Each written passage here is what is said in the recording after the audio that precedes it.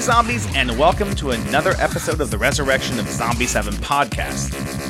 This is episode number 313, your quarantine episode for March of 2020. For you to listen to while you and all your friends and family are under quarantine. This month we're going to be covering remakes of the classic Universal monster movies. That's our theme for the week. Speaking of people who are quarantined at this very moment, let me introduce you my guest hosts. Little Miss Horner, Jessica Feeney. Under quarantine. The thing is, she doesn't even know she's under quarantine because it's really changed nothing in her life. I mean, everybody's... You've been under quarantine. You've been under quarantine for 26 years now. I have? That's why you've been living in an apartment, sitting there all day. Well, I mean, it doesn't change my lifestyle a lot to have to do this. Exactly. At least you have a cat. Yeah. You've been practicing for this moment your entire life. Well, I don't know that I was always a homebody, but I am since I've been older. I guess. So today we're going to be looking at a couple of movies that are remakes of classic Universal horror films. And I know on this podcast in particular, if you're a longtime listener, you know we don't usually do remakes. I'm not really fond of remakes myself. Jessica, she loves them. She bathes in them when they come out. She literally takes the physical copy of the DVDs and or Blu-rays and bathes with them, which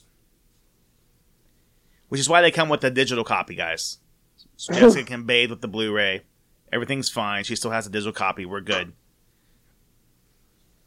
But I've always said that when I go to town on remakes and talk to you about how bad they are and how they're worthless and how they're movies that don't matter, I've always said that there are exceptions, and one of the examples I always give as an exception is the Universal monsters. I think every new generation can have a new Dracula film, can have a new Frankenstein film, can have a new Mummy film, and that's fine.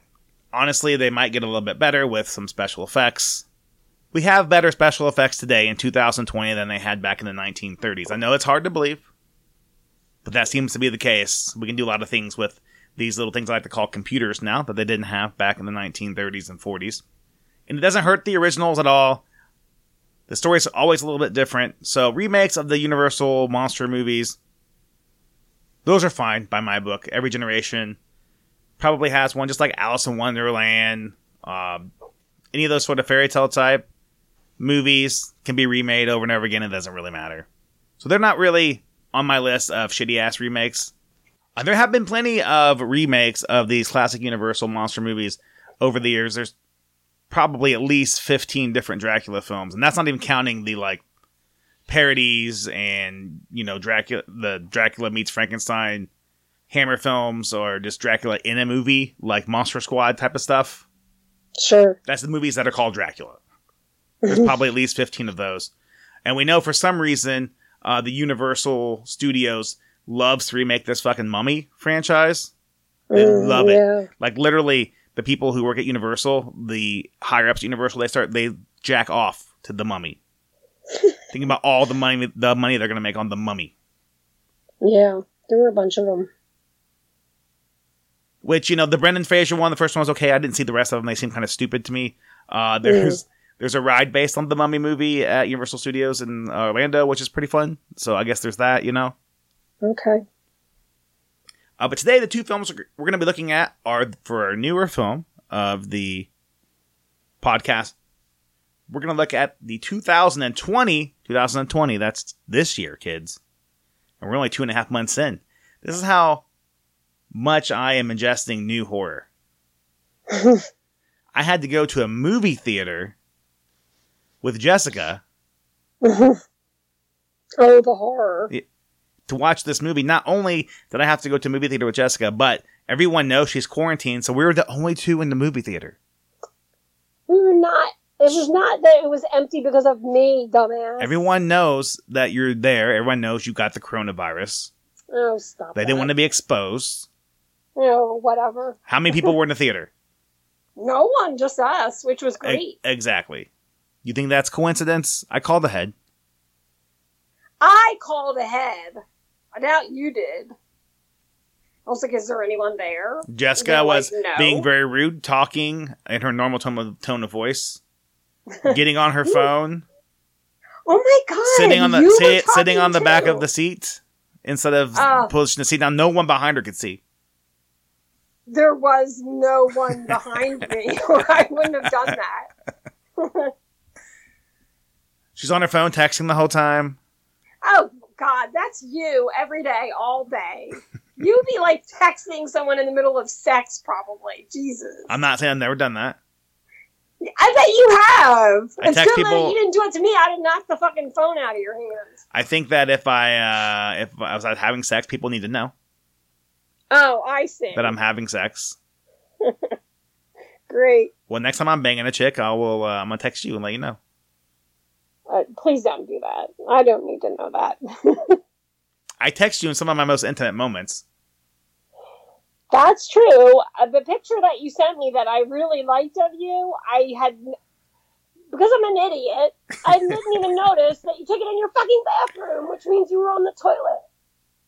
I mean, doesn't mean I was doing anything on the toilet. You're probably pooping.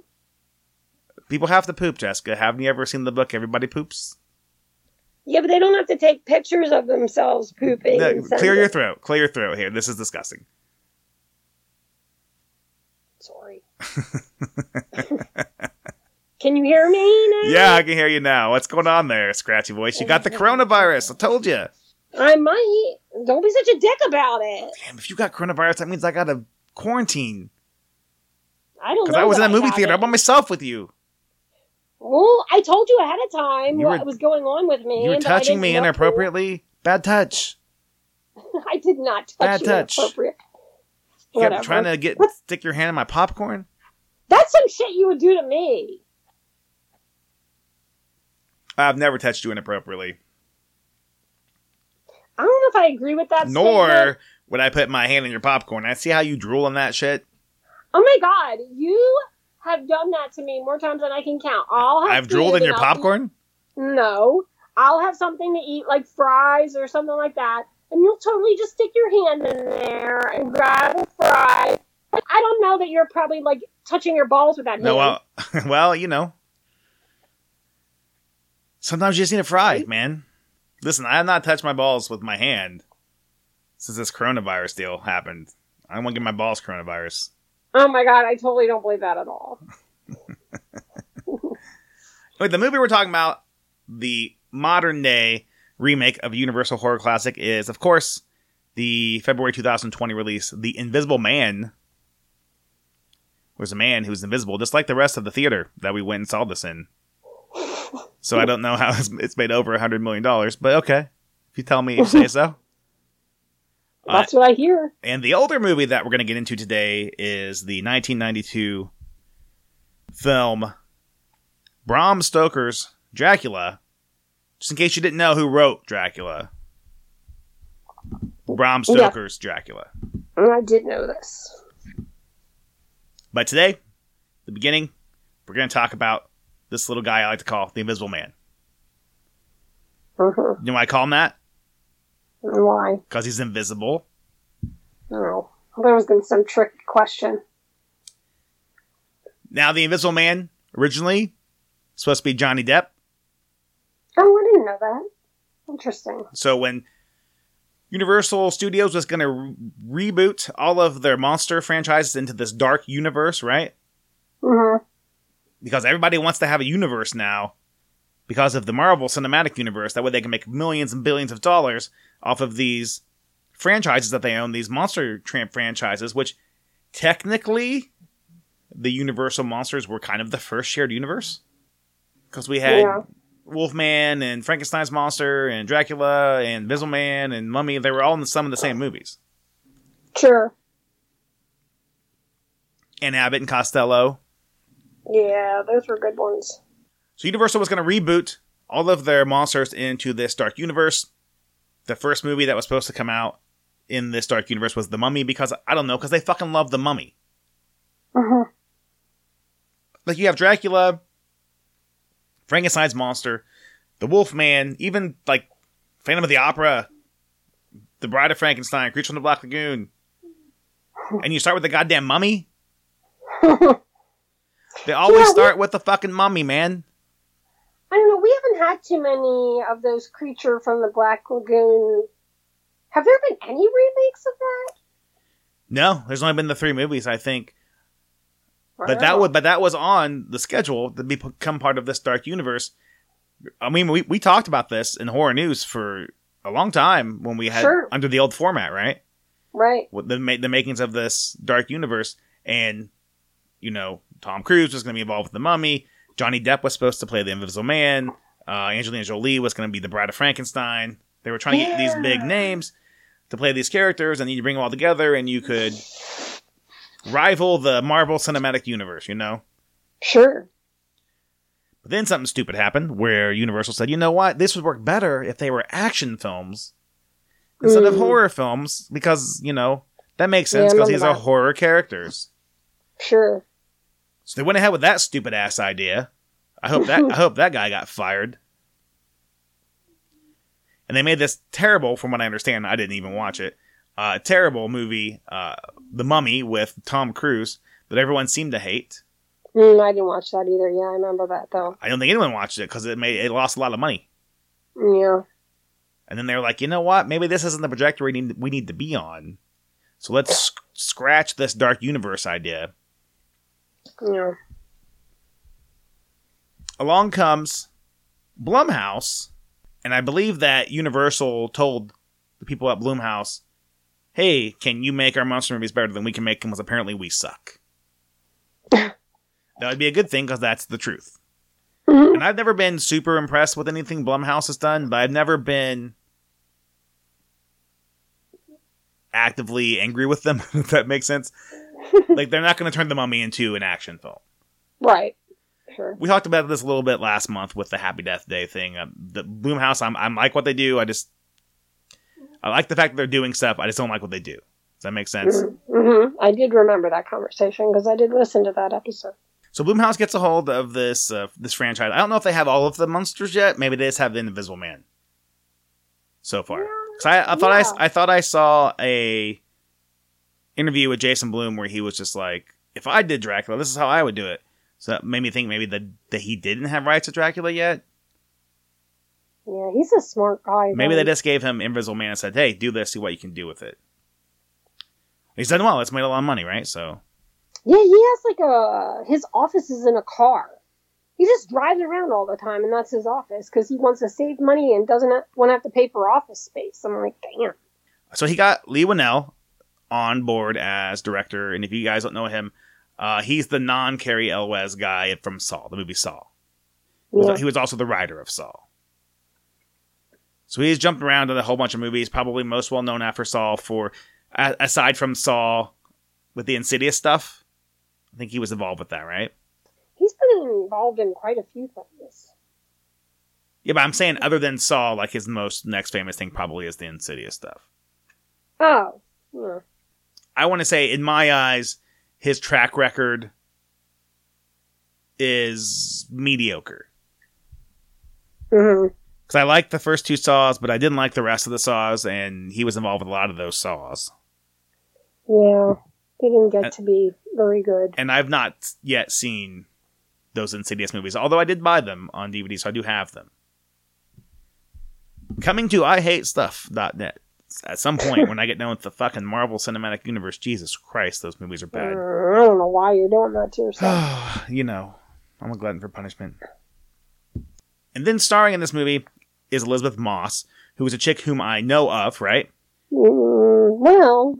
And then I realized I didn't know her from many things. I never watched The West Wing, right? I never watched Mad Men. Right. I don't watch Handmaid's Tale. Right. But you know what I do know her from? What? I realized I know her from the movie Us. Oh, okay. Yeah. She is fine in this movie as an actress for what she's told to do. Yeah, I think she's a good actress. Sure. Based on this, I wouldn't be like, oh my gosh, that Elizabeth Moss, she's in another movie and screw her. Right. Her character, completely different situation, which we'll get to when we start talking about the movie. I didn't know anybody else in this movie either. Did you? No. Well, like, so her friend, the police officer, Yeah. he looked familiar to me, and he's been in a ton of stuff, but I couldn't, like, pinpoint. Yeah, but they're all things I haven't never seen. Right. And then the daughter, I actually do know the daughter. She is in a show that I watch that you wouldn't have seen, but it's a Showtime show called Euphoria. And the first season was Storm last Reed is summer. her name? I knew her. She was, like, the only other person that I, like, knew from something besides Elizabeth Moss. Listeners of this podcast might know Oliver Mansour Jackson Cohen, who played Adrian in this film, who was the actual Invisible Man. Right. I don't know how much he actually, I'm doing the finger quotes here, played, because he was not visible for most of the time. Right. But he's in the Haunting of Hill House series on Netflix, so people might know him. Oh, okay. I guess there's a sequel to that he's also in called The Haunting of Bly Manor. I don't know what that is. And then the brother actually looked familiar to me too, but I couldn't place him either. So maybe I haven't seen him in anything, but... Yeah, he's a guy who's just been in a lot of stuff too. Same thing. Okay. But that to the movie, finally, those are the actors you may know. You know the people who made the movie. If you're a regular horror fan, you know the people who made the movie. But if you're a horror fan, you know the people who made this movie. You know Lee Winnell, you know Jason Blum, right? Yes. So even though you probably know a couple of the actors, if you're more well versed in watching TV than I am, although with this quarantine, I plan on getting caught up on a lot of TV I've missed. Yeah. Though I'm not quarantined, I don't have the coronavirus as of this. At least I don't think that I do. As of this recording, my job as a bartender not happening right now. Yeah. At the time of this recording, all of the bars in all of the bars in Indiana have been temporarily shut down. So I'll have time to watch Haunting of Hill House, which has been on the list, and I'll have time to get caught up on some of this stuff. Maybe catch some Insidious films.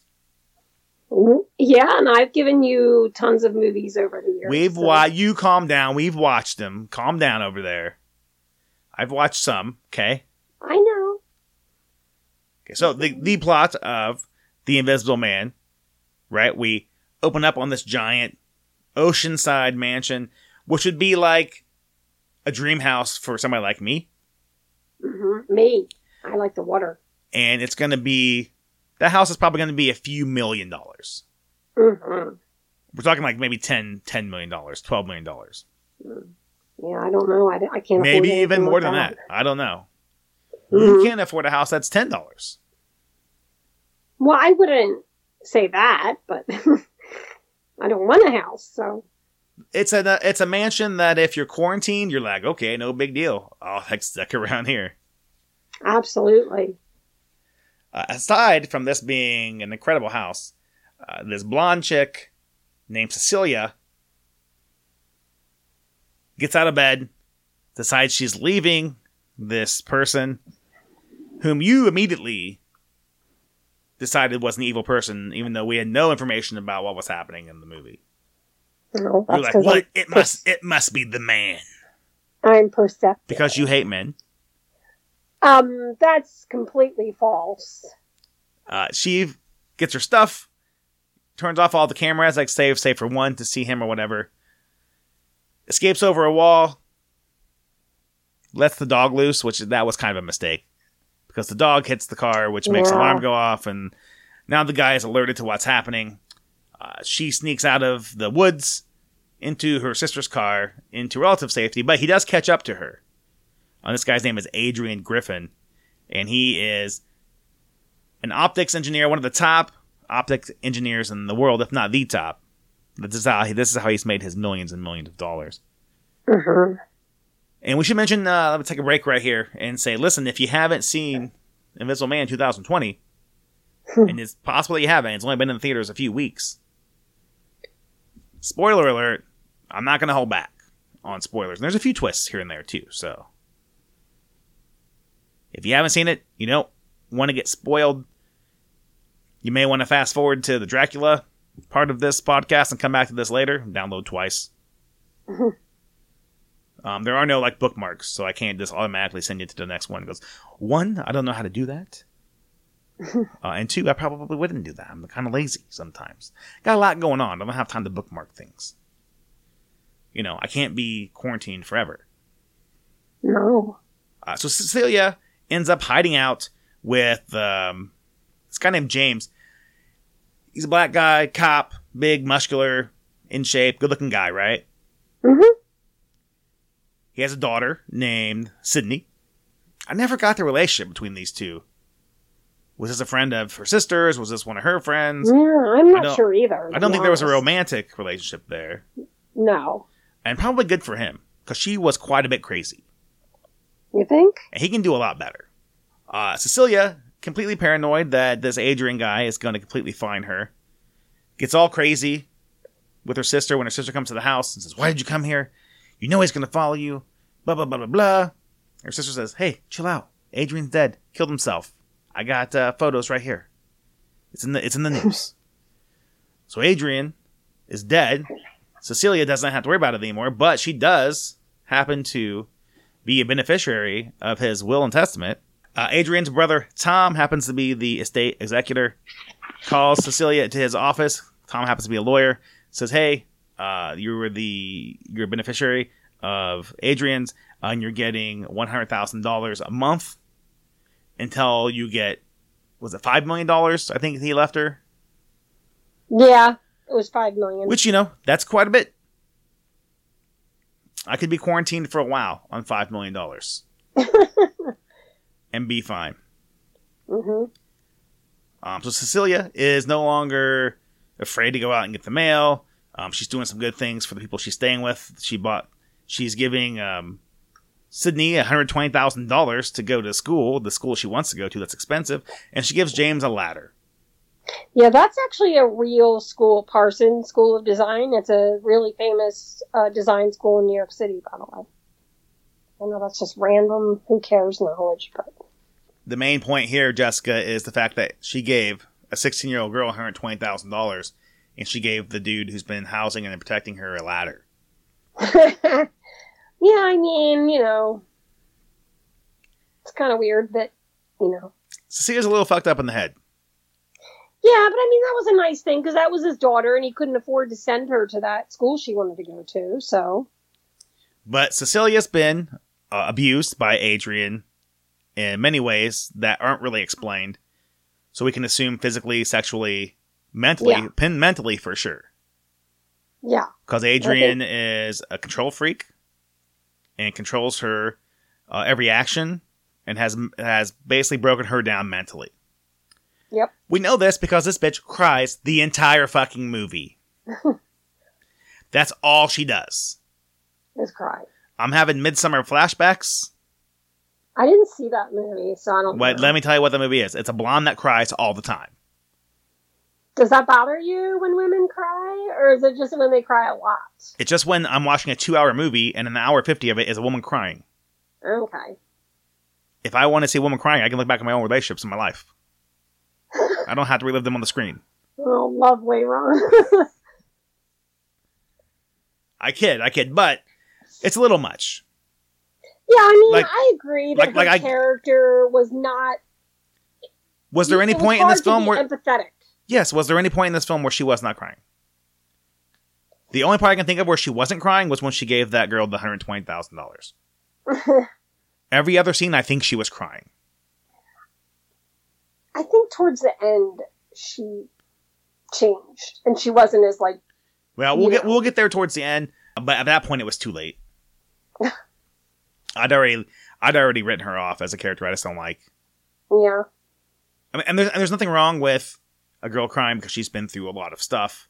But like I told you in the theater, this is the girl that always has high drama, is crying all the time, and is always looking to people for emotional support. This is the person that if she was in your life for real, you wouldn't answer her phone calls.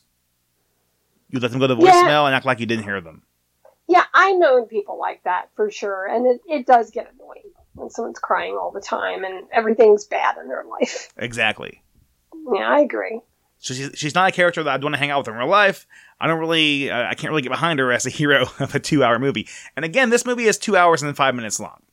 No one knows how to make an appropriately timed horror movie anymore. I know, I said that too going in there. I was like, or when I looked it up online, I was like, 2 hours. I'm like, what happened to 90-minute movies? Yeah, like, there's no need for this movie to on? be 2 hours either. No. Now, I will say this. There's not like large parts of the movie that just drag and drag and drag. I can't point to one single part of the movie and go, you can take a half an hour of this right out. But what I will say is you could easily take out a half an hour of, 30 seconds here, 30 seconds there. There's there's parts of the movie, and I know it's hard to do because it's The Invisible Man, right? So you can't show everything all the time, but there are parts of the movie where the camera is literally on nothing for like 2 straight minutes. Yeah. And I'm like, you know what? You could have got your point across in a minute and a half. Sure. Some of the scenes run a little bit long like that, and I'm guessing you could have locked at least 15 minutes off pretty easily. Yeah. But to the credit, there's not any one thing I can point to and just be like, well, this was just awful. Just take this out and you'll have an extra half an hour. Well, you can take out a half an hour of Cecilia crying, honestly. And she'll still cry the whole movie, but it'll be a half an hour less. So we learn as an audience that she's getting fucked with by an invisible person pretty early on after this. Yeah. Someone pulls the covers off of her and Sydney while they're sleeping, which, by the way, Cecilia seemed to have her own room in this house that had a couple couches in it. Why is she sleeping in the same bed with a 16-year-old girl? Yeah, I was confused about that as well. And I don't even know if Sydney's 16. I'm just guessing 16. She could have been anywhere from 14 to 17. Sure. I mean, I didn't get that either. I mean, this is a pretty nice house. I'm guessing James is decently well off. He probably has an extra blanket. You got a couch, bitch? I know. The couches look comfortable. And another thing, just to point out, this doesn't make any, I'm not taking points off of this or anything. This is an observation I made. I talked to you in the theater about it. Basically because there's nobody else there. We could talk as much as we wanted to. It was our party. We rented out the theater. I rented out the theater for your experience, Jessica. I hope that you're happy. Happy birthday. That was lovely. I rented out an entire theater for your movie-going experience. That was very generous of you. Why is there a random pine tree in James's home?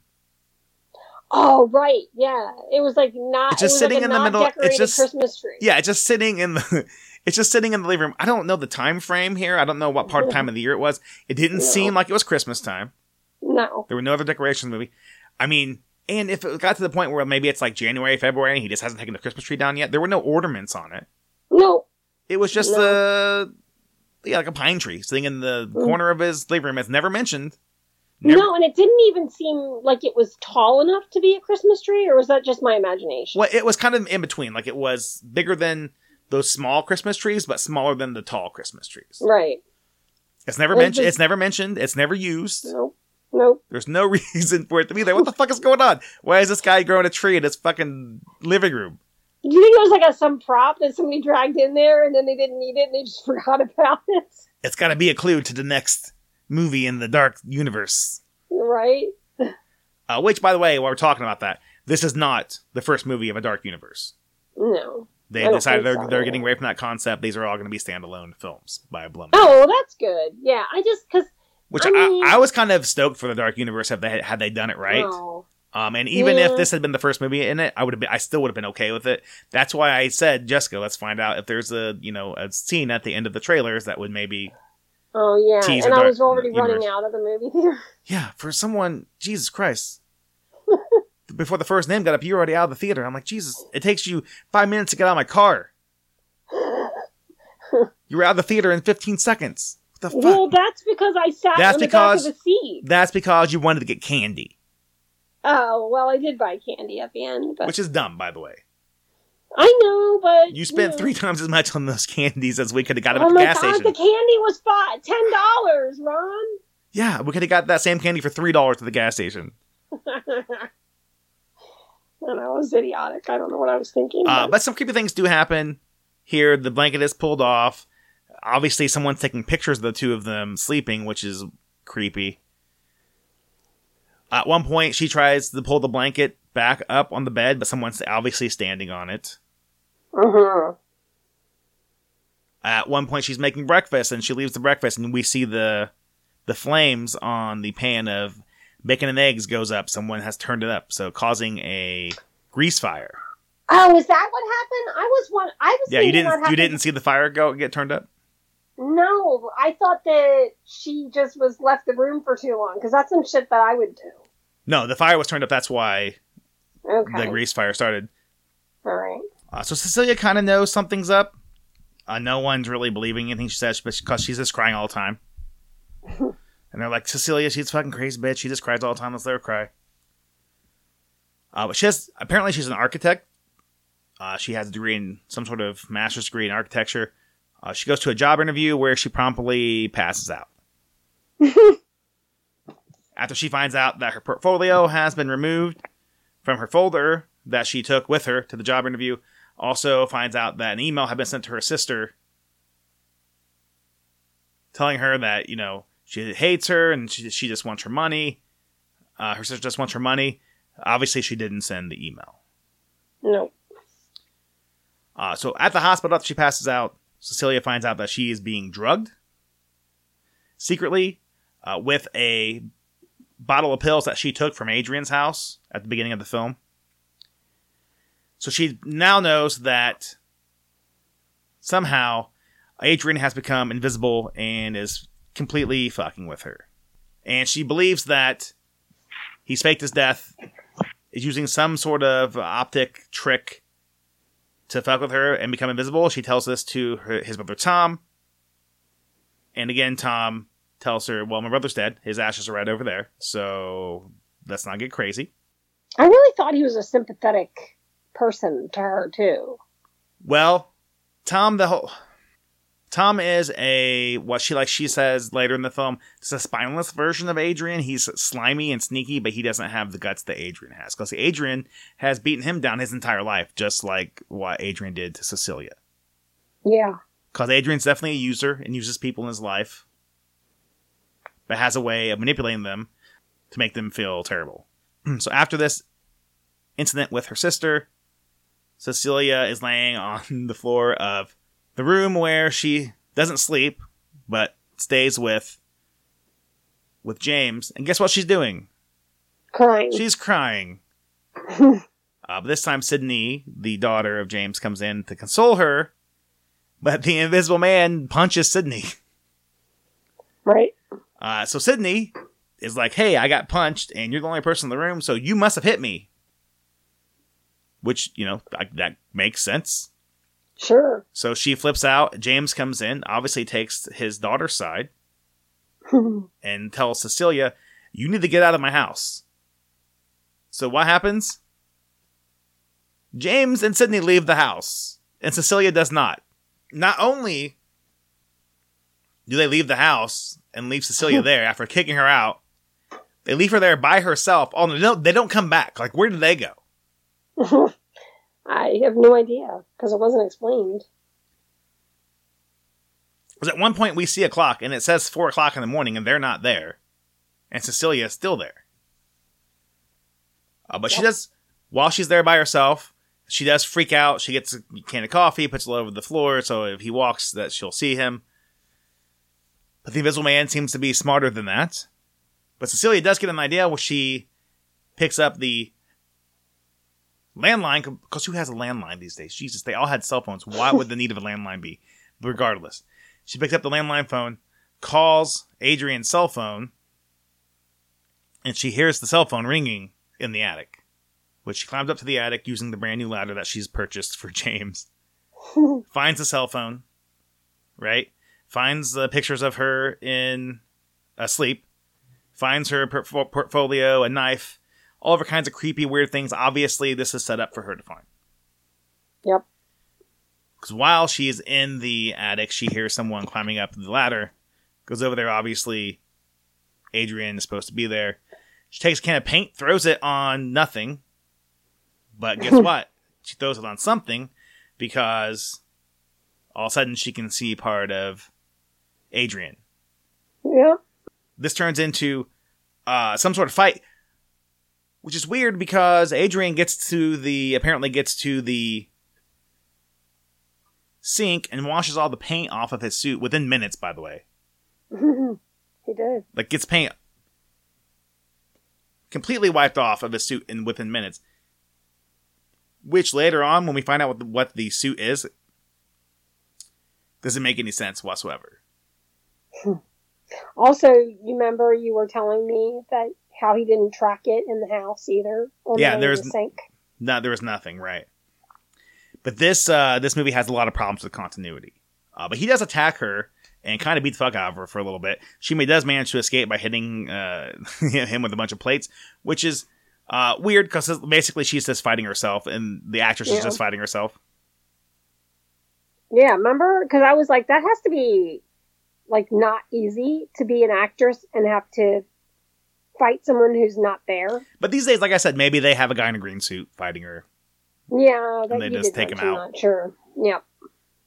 She does manage to escape, and she goes all the way to Adrian's mansion and happens to find a room that apparently she's never seen before, even though she lived there. She figures out how to push a button, and it creates a suit that makes you invisible. So literally anyone can walk into this room, push this button, and make an invisibility suit. Yep. So she hides this suit in some sort of secret compartment in the back of a closet, which I don't know why she knows this secret compartment, but he doesn't, even though it's his house. Right. And I'm assuming that he had the house built. I mean, Probably. If there was some sort of subplot where she designed the house, because she's an architect, possibly, but that wasn't ever mentioned, I don't believe. After that, she gets in contact with her sister, Emily.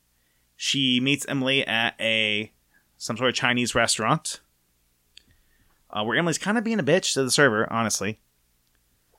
And then suddenly, this super sharp knife that probably shouldn't be on a table of a person at a restaurant. Yeah, that was weird. I mean, I've never been to a restaurant that gave you a fucking butcher knife. Nope. Especially a Chinese restaurant that gave you a fucking butcher knife to eat your food with. But apparently they had one there. This knife magically jumps up off the table, cuts Emily's throat open, and then flies into the hand of Cecilia. So to everyone else, it looks like Cecilia cut her own sister's throat and killed her. So this gets Cecilia thrown into a mental hospital, where she probably belongs. And also where she finds out that she's pregnant. And she had said she'd been taking birth control because she didn't want to have Adrian's baby because she knew she'd be tied to him the rest of her life if she did. Yeah. And that's the kind of thing that Adrian would use to manipulate whatever he could to completely control her the rest of his life. Yeah, he's not a good guy. I don't know. He gave her a nice house. She probably had all the food she wanted. Who cares about stuff if someone's fucking abusing you? Anyway, his brother shows up and says, hey, you're going to lose all of your money because there was, a rule that said you couldn't get arrested or nothing, and you got arrested. So basically, you can either sign all this over to me, or, he tells her, or you can make a phone call and be a happy family with Adrian, because he knows Adrian is still alive as well. Yeah, you saw that coming with the brother before. Yeah, I knew he was in on it. So Cecilia basically tells him to fuck off, knocks all of his shit off the table. As she's picking it up, she grabs a ballpoint pen out of this dude's briefcase. And it's like a really nice ballpoint pen with a really sharp, end. So later, in the evening after she's put back in her room, the orderlies leave or whatever, she's hidden this ballpoint pen in the shower. She knows that Adrian is hanging out in the room somewhere. She literally takes the ballpoint pen, stabs it into her wrists, and yanks down, creating a large gash in her wrist like she's committing suicide. Because she knows that Adrian will stop her because he can't have her die because then his baby also dies. Mm-hmm. But this is a huge gash that bleeds a lot. Am I correct? Yeah, I mean, it looked pretty crazy. And you never see it again in the rest of the movie. There's not a drop of blood. There's not a wound. Nope. There's no indication that her wrist hurts. Mm-mm. And we It's still have a weird. little bit of movie, about a third of the movie to go through. Maybe not a third, but a fourth of the movie to go through, probably. Sure. And she gets into a big fight scene right after this, and there's no blood anywhere. Nope. There's no wound anywhere. It's like it never happened. I agree. That was really weird. Yeah, that's a big issue for me. And annoying.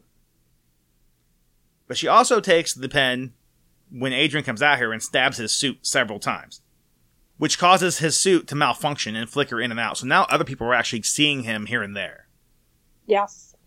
A security guard rushes in, gets knocked out with his own taser because Adrian's somewhat invisible.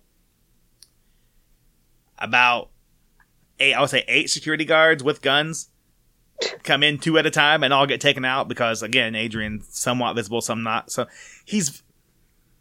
I think I said this in the movie theater to you. He's visible when it's convenient for him to be invisible. Mm-hmm. I agree. So I did notice that. He blinks out until the cops get there, and then when he needs to be invisible the whole time, he takes both the cops out, right? Yep. And then he'll blink in and out for a while till the next 2 cops come in, and then he's completely invisible again. Mm-hmm. Until all the cops are taken out, and then he runs out into the rain. Which she follows. She has a gun. She follows, shooting at him, right? Sure. I think they missed an opportunity because it's pouring down rain. I thought this was the whole reason they had the rain, is that we were going to be able to see the figure of an invisible person in the rain. That didn't happen. Also outside, again, he's invisible mostly until he needs to not be invisible. Mm-hmm. For like a couple of seconds. Very, very convenient. Very, very hokey, I believe. So basically, he tells her that he's not going to fuck her up because she has his kid. Instead, he's going to do harm to those that she loves. So she figures out this means Sydney. We should mention, by the way, this is definitely the voice of Adrian that says that. Yes, it is. So she figures out that he means Sydney. So she calls James. Everybody convenes at James's house where Sydney is being attacked by the Invisible Man. James gets there first. Gets his ass kicked because he can't see who he's fighting. Like, he gets his ass kicked pretty good. Yeah, he does. Worried. Not killed or anything, but he just gets his ass beat pretty bad. Cecilia shows up with a fire extinguisher, sprays it on the dude so she can see what she's shooting at, and then she shoots the person in the Invisible Man suit several times until he dies, right? Yes. He was definitely dead. He's definitely dead. You can see the suit. She takes the mask off. Surprise! The Invisible Man, it's Adrian's brother Tom, and not Adrian. Yeah. So, I mean, am I an idiot? Or, like, how did they make the switch? Or is that something that's not... Either they fucked up by making it Adrian's voice talk to her in the parking lot, and it was Tom the whole time. Or they just didn't bother to explain that... because after this, we see the cops go to Adrian's house, and they find Adrian literally drywalled into a room and handcuffed and tied up like he's been there the whole time. Right. And the story they're trying to play off is this was Tom the whole time, and Adrian was locked up. So the only way this could have happened, the way that, and this doesn't make any sense, but a lot of this movie has continuity issues like this, is if Adrian attacked her in the mental institution, right? Right. Talked to her in the parking lot of the mental institution, right? Went home with his suit that was malfunctioning, gave his brother another suit. His brother then went to James's house while Adrian walled himself in somehow with drywall, which is impossible to do. Right. It doesn't make sense, right? Right. A lot of this movie doesn't make sense. There's a lot, and I haven't mentioned them all, but there's a lot of time issues with this movie. And there's another one coming up, big one coming up. There's a lot of things that could not happen in the amount of time they happen on the screen. Right. Which is the issue for me. Yeah. Cecilia is not convinced that Tom was the person the whole time fucking with her. She's convinced that Adrian is still in on it, and Adrian can still do it. Even though everyone else is like, Tom's dead, Adrian was a victim in this case, and the moviegoer could believe that as well if they didn't notice the voice, you know what I'm saying? Right. So Cecilia is so convinced that Adrian was in on it and will still fuck with her that she calls him up, sets up a meeting and says, look, I want you to be part of your baby's life. I want to get back with you. So she goes to his house and says, look, we're back together. Everything's cool. Let's eat this meal. But I need you to be honest with me if we're going to have this relationship. And he's like, yeah, I'll be honest with you. That's what I do. And then she goes, I need you to admit that it was you the whole time fucking with me with an Invisible Man suit. What she doesn't admit to But he does say incriminating things that make the viewer realize it was him the entire time. Like he says surprise. That was the big thing. That the Invisible Man kept leaving her note saying surprise and stuff. Yeah. Also, I do think the actor did a really good job of like, because he has like a face that, like, generally is like a friendly. Like this Oliver Jackson Cohen guy. Yeah, like a friendly, kind of happy looking. Right, he's a good looking guy. He's a good looking guy. Right, but he was able to. His face changed. Like, it was believable that he was like this kind of like Jekyll and Hyde dude. You know what I mean? Well, you see, Jessica, that's this thing that we like to call acting. Sometimes people who are in these movies are good at that kind of thing. Yeah.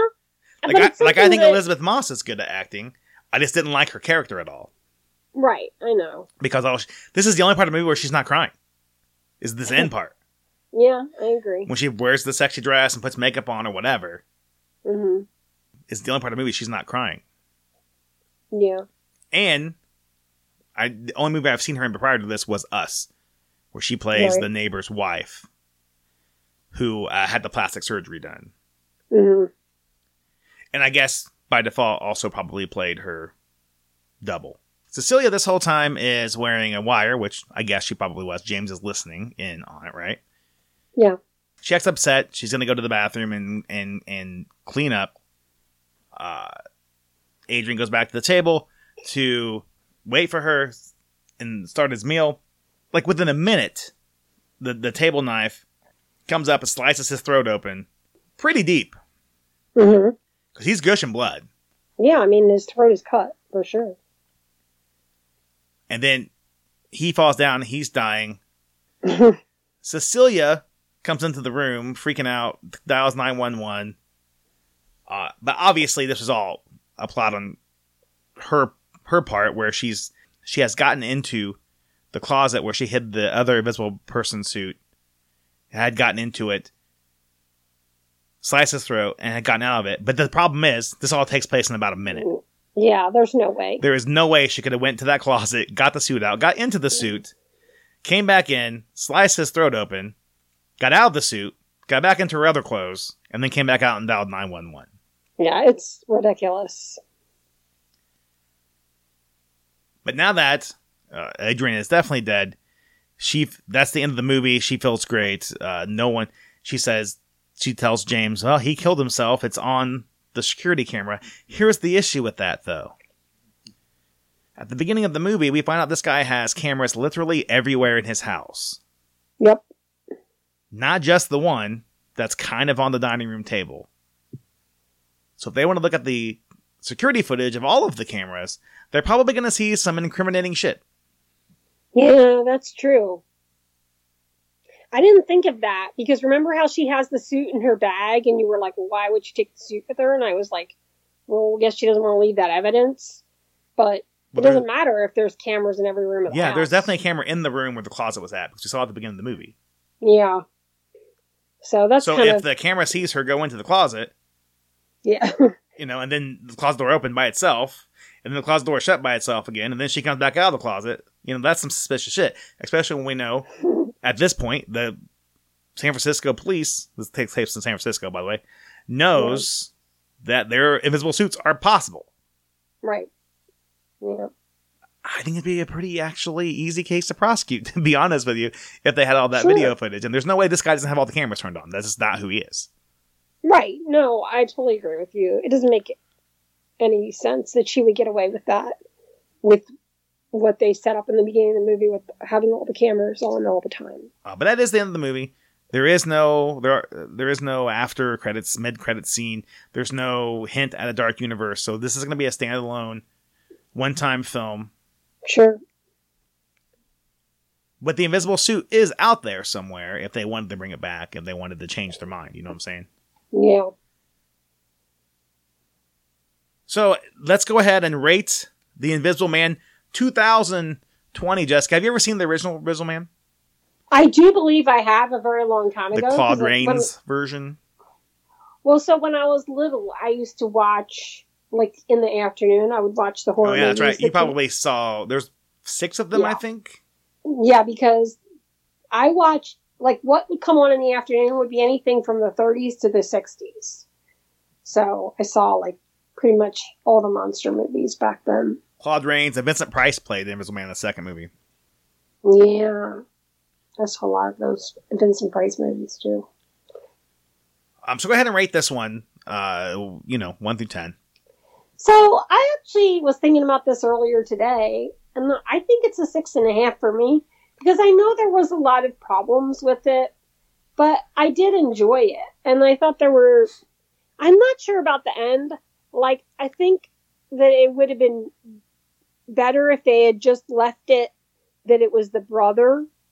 Like, I kind of like the idea of it being the brother and not Adrian. Like, even though Adrian wasn't a nice guy and he had abused her beforehand, I kind of like the idea if it could have just been the brother the whole time. And then I don't know how you would have done that, because they just made, like you said, they made mistakes with how long things took. There's a lot of continuity errors. Yeah, there is. But I kind of don't like the ending of her killing him. I didn't like that as much. But I did enjoy it, if that makes sense. And I thought there were like a couple jump scares and twists and stuff like that. So I would say, for me, it was a 6.5. Like, I did enjoy it. So I think the reason why probably you didn't like the ending is because it made Cecilia into a criminal. and honestly, it didn't feel like vengeance because her character just wasn't strong enough. Right, and she's just a whiny bitch. Yeah, and I didn't really think that that needed to be added, if that makes sense. Oh, films love to do that shit now. I know they do. They love to make you think it's over when it's not over. The next film's like that too. Yeah. I call it the Lord of the Rings syndrome. Because when I watched Lord of the Rings, Fellowship of the Ring, the very first one, when it came out, in like 2000 or whatever, sure, there was a great ending point for the movie, and I thought, okay, well, that was a pretty good movie. Little did I know, there was still another hour of the movie to go. Oh my god. Yeah, it's like 2.5 hour movie. Oh no. So these movies love that shit. I'll tell you right now, I did not enjoy the character of Cecilia. Because I do feel like she is a person that in real life you would avoid. Yeah, not likable. And that's not a person that should be a heroine of your horror film. I understand the emotional baggage that comes with... Well, I don't personally understand that because I'm not a female who's been abused. But I understand from a movie point of perspective... Right. The emotional baggage that comes with being a abused significant other. Sure. But also at some point, you're making a movie. So you gotta pull back on that sometimes. Show us a little more of her being happy. We literally saw one scene where she smiles, and that was the scene where she gave the money to the little girl. Not, well, I say little girl, but the girl's teenager. Well, and also, like, you don't care what happens to her. You really don't. You really don't. And I'll admit that, regardless. Like, and she wasn't like sometimes I really like it when for example, if I read a book where I hate all the characters because they're just horrible people. Uh-huh. I like that. But she wasn't a likable, hateable character, if that makes sense. She wasn't a hateable character that you're interested in the rest of her story. Right. Like, you don't care about her. You don't, you're not, like, rooting for her or anything like that. You're just like, like, yeah, whatever. You hit it right on the head. That's exactly how I felt. Yeah, I didn't care about her at all. It's like professional wrestling. When they say when you go out there, get some emotion out of the crowd, one way or the other, get a reaction. The worst thing can happen is to not get a reaction at all, and that's what happens. You don't have a reaction to her at all. No, you just don't care. And for the things that I look for in a film, I think I pointed this out several times in our little walkthrough of the film. The kind of stuff that I like in the film, they did horribly. Right. Like, I want shit that makes sense. Yeah, I agree. You are like that, sure. Now, I thought that the use of an optics genius with the suit that had cameras all over it or wherever the fuck that was, I thought that was pretty clever to create a new Invisible Man instead of it being a scientist who created some sort of formula like in some of the original films. Sure. that it wasn't actually him that was invisible. It was actually just a suit that he was wearing. And there were some pretty cool shots in this. Like, I thought when they threw the paint on him, that was kind of cool. And there were a couple other shots that I thought were pretty creepy that I liked. Yeah. But way too many mistakes. And the only character that was really likable was James, honestly. Because Emily was kind of a bitch. Yeah, I agree about James and his daughter. Like, I was going to say, I cared about them. Those are the only two, yeah. But that's not enough to carry the film. It's just not. No. And I wouldn't watch this again unless for some reason I was doing for, somebody asked me to come on their podcast and talk about it. I also wouldn't recommend this to anybody. Like if somebody said, "Oh, really?" If somebody said to me, "I'm gonna go see The Invisible Man," I'd be like, "Yeah, don't waste your time." Mm-hmm. So for me, it's a 3.5. Oh wow! I don't think it's a good film, and it's getting good ratings, reviews. I mean, yeah. So people seem to like it, but we know that the horror crowd is very, very, very easily entertained. I would prefer the old classic Invisible Man to this one. Okay. I mean, I appreciate what they tried to do. I don't think it worked out. I'm not sold on Lee Winnell as a director. I am curious to see what they do with a different... I'm still curious to see what Blumhouse does with a different Universal monster. Sure. So maybe I'll go see the next one and we're reviewing a podcast. And if that one sucks, I'll probably call it quits. Uh-oh. I mean, I thought there were some moments of being clever in here, updating an old horror trope. But just too much. I mean, I think Blumhouse probably has this problem a lot, actually. Yeah. Just not paying enough attention to, or not caring about continuity or things that make sense in your movie at all. Because honestly, in their defense, more horror fans are like you, and whatever. Hey, it's a horror film. Yay! I'll max 6. And not like me, who I'm like, give me a good film. I'm not going to accept it just because it's horror. So in their defense, they're making a lot of money, but this for me, it's not my piece of cake. Right. Speaking of cake, it's time to move on to 1992's Bram Stoker's Dracula. There really is no transition with cake. There's like cake's not even involved in this movie. I just said cake, so I just needed that to move on. This movie, Bram Stoker's Dracula, 1992. Do you remember when it came out, Jessica? I do. Because I got a little story about when this movie came out. Now, for listeners who are under, 35 years old, whatever, who are under 30, I know we have a lot of listeners under 30 who aren't as old as you and I. They don't have the life experience, therefore they're not as wise as us, Jeff. Well, he's wise as me. Something went wrong with you somewhere. Something's crossed wrong in your brain or something. The diabetes has been rotting out your brain for years and years and years. So there's some stuff missing. Yeah, I'm pretty sure you've got a rotten brain. You don't remember too. 1992, really, honestly. I do. I was 20 in 1992. 27. No, I was 20. Some people who weren't around in 1992 or they're too small to remember this movie's release, it was a big deal. Mm-hmm. It was like the big release that summer. There's a lot of star power in this movie. Yeah, I've seen this before, and I actually kind of forgot that there were so many superstars in this for some reason. Which coincides with exactly what I'm going to say. It was the big movie of the year. Mm-hmm. I was much younger than you were back then. Like I am. 3.5 like years. I am now. Yeah, right. It was the movie of, it was the big blockbuster release of that summer. It was a big deal. Right. There was a ton of promotional material leading up to this. There was a comic book released just for this movie. Like a series of comic books, like a whole thread, like not just like one novel comic book. There were trading cards. This movie has a ton of like A-list celebrities in it. Mm-hmm. And it was going to make $100 bazillion at the box office in 1992. And no one remembers that it exists. That seems odd for a movie that was slated to make $100 bazillion at the box office and was allegedly supposed to be the movie of the year 1992. Don't you think? Sure. Did you remember this movie existed before I suggested we do this for the podcast? Oh, of course. No, you didn't.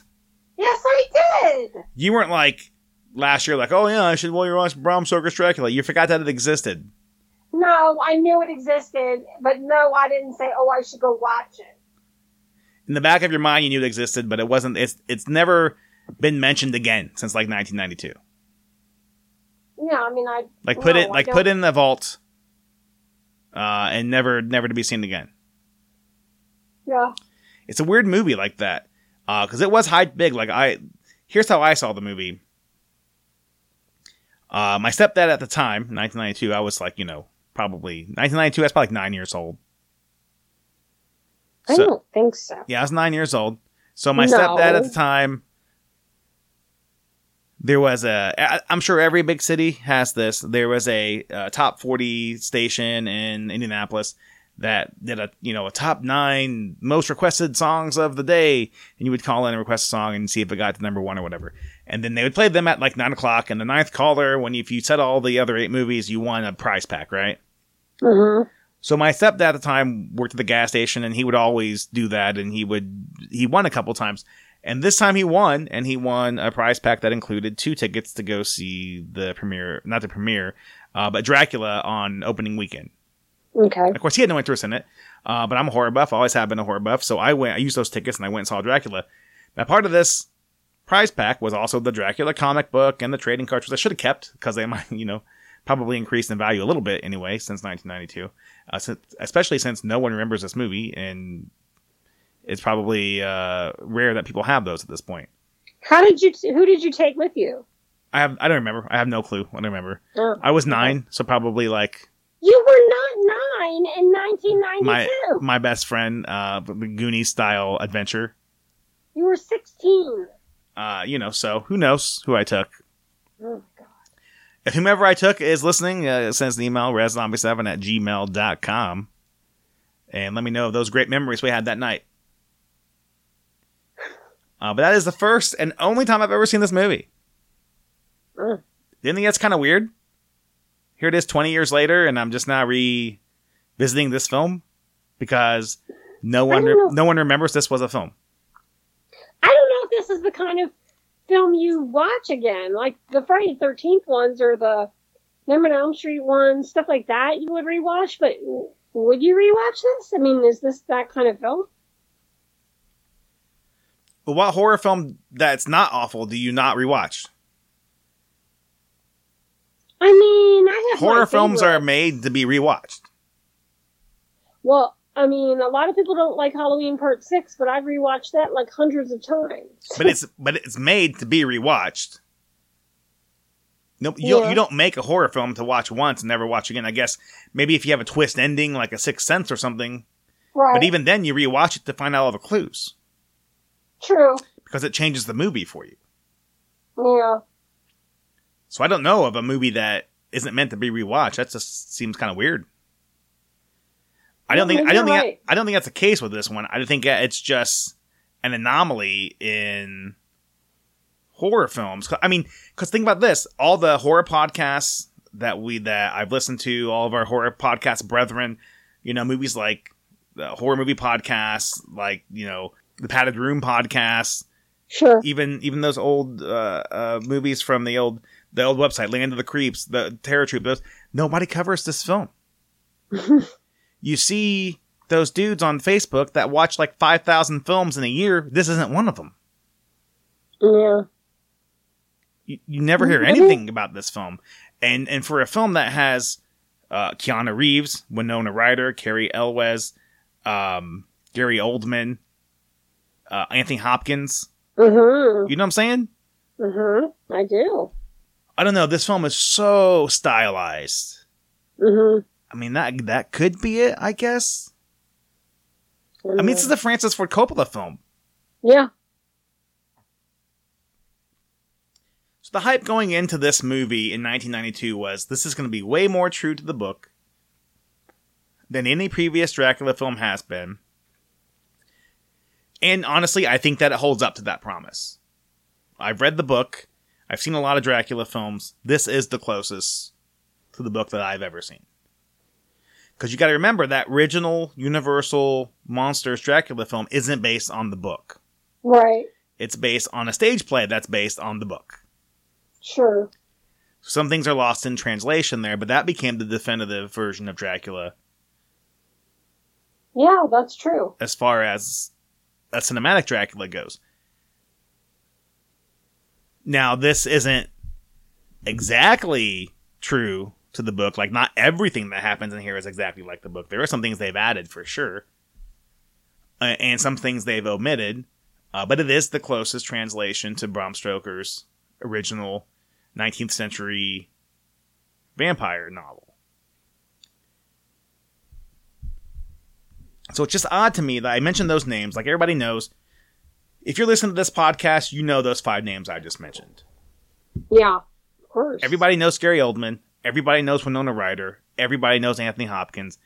Everybody knows Keanu Reeves. Everybody knows Cary Elwes. And if you're listening to this podcast, you probably know Tom Waits. And actually, Anthony Hopkins was an Academy Award winner I think he won the Academy Award 2 years before for the Silence Yeah, of the this Lambs. might have been his very next film. Yeah. So he would have been big at that time. Everyone would have known who he was. And Keanu Reeves was coming off like 4 or 5 movies in a row. Winona Ryder was really big around this time. I mean, Cary Elwes wasn't as big as he is now, I don't think, but he was known. Gary Oldman wasn't as big as he is now, but he was definitely pretty big at that point. Yeah. I mean, and Tom Waits is a singer / actor, so everybody knows who he is. And there's several other supporting actors in this, like, you know, Richard Grant, like Monica Bellucci, Sadie Frost, that people know. Some people know. I mean, depends on what you watch. And Francis Ford Coppola, everybody knows that dude. Yeah. Am I wrong? No. So, I mean, as far as star power movies go, like, this is... I know you're right. It's crazy that there's like 4 or 5 huge people in this. I mean, there's a handful of other movies we've done that, like, Scream probably holds up against this one as far as star power goes. But there's not a lot, you know? Yeah, I guess that's true. But was everybody that was in Scream super famous at the... Well, Nev Campbell had been in Party of 5. Nev Campbell was, Courtney Cox was, for sure. Yeah. David Arquette was probably what Cary Elwes was at this point, if not more. Wes Craven is as well-known director as Francis Ford Coppola. Oh, for sure. But what about Skeet Ulrich? I don't feel like I knew him. Yeah, he'd been in a few things. He was in The Craft or whatever. But, you know... And then Jamie Kennedy, was he? No, that movie made him. But one thing about Scream is that it made everyone involved with it bigger stars than they were beforehand. Oh, for sure, yeah. Absolutely. And this movie, I feel like everyone involved with it, it's like their secret, like, black sheep movie. Like, nobody remembers that Winona Ryder was in this movie. Yeah, like I would say, like when you're going over Winona Ryder's career, her filmography, this isn't a movie that you're mentioning. No, I would say, you know, it's like Beetlejuice, right? Heathers. It's probably Stranger Things gets mentioned at this point. You know, stuff like that. Yeah. You know, when Anthony Hopkins dies, this movie isn't getting mentioned in his obituary. No, I agree. It would probably be like Silence of the Lambs and some of those, like, more, not like British, but, you know, like the ones like The Remains of the Day, like the more, you know. And there's a couple of reasons for that, I think. For one, at the time, and I might as well just go ahead and say it now. For this movie, rewatching it for the first time in 20 years, Keanu Reeves is not very good in it. No. For one, I don't think at that point in his career he was a very good actor, period. I've never been a Keanu Reeves fan as an actor. He's gotten better since then, for sure. I'm always been a big Keanu Reeves fan as a person. Right. But at that point in time, for sure, until at least the 2000s, I was never into him as an actor. Not even when he was in The Matrix. Yeah, that was like it was a couple of years. But he was like right after, like a couple years after he did Parenthood. And he pretty much gets panned by the critics in this film too. So I was going back and looking at some old reviews. Oh, yeah. And in interviews later on, he even mentions, like, he had done like 4 or 5 movies in a row. He didn't have the energy to put into this movie, he says. And I think that's pretty visible on screen. Yeah, I get that. And I don't think that he and Winona Ryder as a couple made good chemistry. Yeah, I don't think their chemistry is very good in this. And that could be his lack of energy. Yeah. So this movie is very, very, and I had forgotten this from watching it in 1992. This movie is very stylized. Mm-hmm.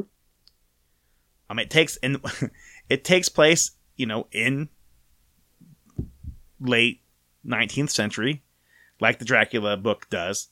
It takes place in London, like much of the Dracula book does. And here's what's weird about it. Some of the actors do an English accent, some of them don't. Yeah. Some of them use because they can't do an English accent, I'm thinking of Winona Ryder and Keanu Reeves in general here. They use the stage acting voice, like, how I'm a proper stage actor, that kind of thing. Think of Orlando Bloom in the Pirates of the Caribbean movies. Okay. And that voice tends to be English sounding. Sure. But it's not English. So I feel like if you're going to do this movie and you're going to have these celebrities in the movie, then make a choice. Either everyone's doing the accent or no one's doing the accent. Yeah, and the funny thing, obviously Anthony Hopkins wouldn't even have to try because he's British. And I think Gary Oldman, isn't he British too? Or am I wrong about that? Yeah, he's English. Okay. Which is weird because, like, today, the day we're recording this, to give away our recording schedule a little bit, is the day that Idris Elba came out as being positive for coronavirus. Yeah. And I watched his video on Twitter, and I forget that he's English. Yeah, and he has a pretty thick English accent. It's so amazing how they can just do an American accent and you just completely forget. He's really good at the American accent, too. So that's a problem with the film. When I say stylized, I mean there's a lot of, like, cartoony aspects to this. Oh, okay. There's a lot of, like, eyes in the sky, veering down on the characters and things. Mm-hmm. That's a directorial choice. And who am I to second guess Francis Ford Coppola? But I don't know if it works. I guess it kind of does. Right. But I think that might be one of the reasons why this film doesn't stand up. You know what I'm saying? Why this film is pretty much forgotten. Yeah, I could see. You mean like kind of things are just kind of over the top? Listen, I go to horror conventions 2-3 times a year, right? Yeah. I've seen merchandise at these stands, at these vendor stands. Sure. For everything from, major Nightmare on Elm Street movies, Halloween movies, all the way down to, like, sorority babes at the Slime Ball Bowl-orama. Oh. And everything in between. I've never seen a piece of merchandise for this film. Not one. And horror fans will buy anything. You know what I'm saying? Yeah. So this film was a big anomaly coming into this podcast for me, and sure, kind of at the last minute. This wasn't the main topic I wanted to do in March, but kind of last minute, I thought, we'll go see Invisible Man and we'll do another Universal horror remake. And I was thinking Wolfman 2010. I knew that was awful, and I didn't really want to see it again.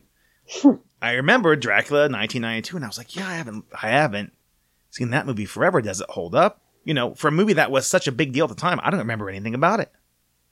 Yeah. Like, literally, the only thing I remember is what the Gary Oldman looks like in the film, both as a young guy and an old guy. Yeah. And I remember Lucy getting fucked by a wolf. And that's it. Yeah. Like, for a film that a lot of money was thrown into as far as merchandising goes and marketing. Sure. To only remember those two things, I mean, I know it's been 20 years, but I've not had an inkling to revisit it. And honestly, all the conversations I've had with people about horror over the years, and most of the people I know, I'm their go-to horror person. Right. And I'm sure this is true for most of the people listening. probably, if you go to work and you're known as the horror person, right? So everybody's going to ask you about the latest horror film, or what do you think about this in the horror? No one's ever talked to me about this film. I can't say that anyone's talked to me about it either. I was interested to revisit it, and it wasn't on, it was on streaming services, but not like Netflix or Hulu. It would be would have to paid $3 for it on Amazon Prime or whatever. Yes. I don't own the DVD. I never would have thought to buy the DVD. So we found it on Crackle. Is that where we found it? We had to look through some commercials or whatever. Yes, I found it on Crackle. You did a very good job. It was free. I was willing to pay the $3 to see it, but free is better. Oh. I'll go through a few commercials for free. It was kind of this like watching an unrated version on TV. Mm-hmm. And Crackle in the past has been very, very intrusive with their commercials to the point where I was like, I'll just pay the $3 Okay. Where they I feel like at one point I was watching something on Crackle, and like there was a commercial like literally like every 5 minutes, and I was like, no, I'm done with this. No. Yeah, that's why I texted you, and I was like, is this going to be very intrusive with commercials? I'll just buy it on Amazon. But it wasn't. Yeah. It wasn't too bad. No. It was about the same as watching it on TV. Right, yeah. I found that there were commercials, but it wasn't excessive or annoying. Right, yeah, they were fine. Okay. So let's get into the movie. We already went over the main celebrities that people would know, right? So, yeah. The prologue before the credits sort of scene is Vlad Dracula in 1462, before he became this immortal, like, vampire type thing. He leads his people in a victory against the Turks, but at some point I think that his wife thought that he died or something, so she jumps off a cliff. So this is what I expect you to do, Jessica. If someone reports to you even if it's false, a report of my death, I want you to go to a cliff. Bro. You need to jump off, get in a fancy dress. Oh, so you basically expect for my life to be over if something terrible happens? I think we all think that will, yeah. What would you do? I mean, who's going to bring you supplies while you're quarantined?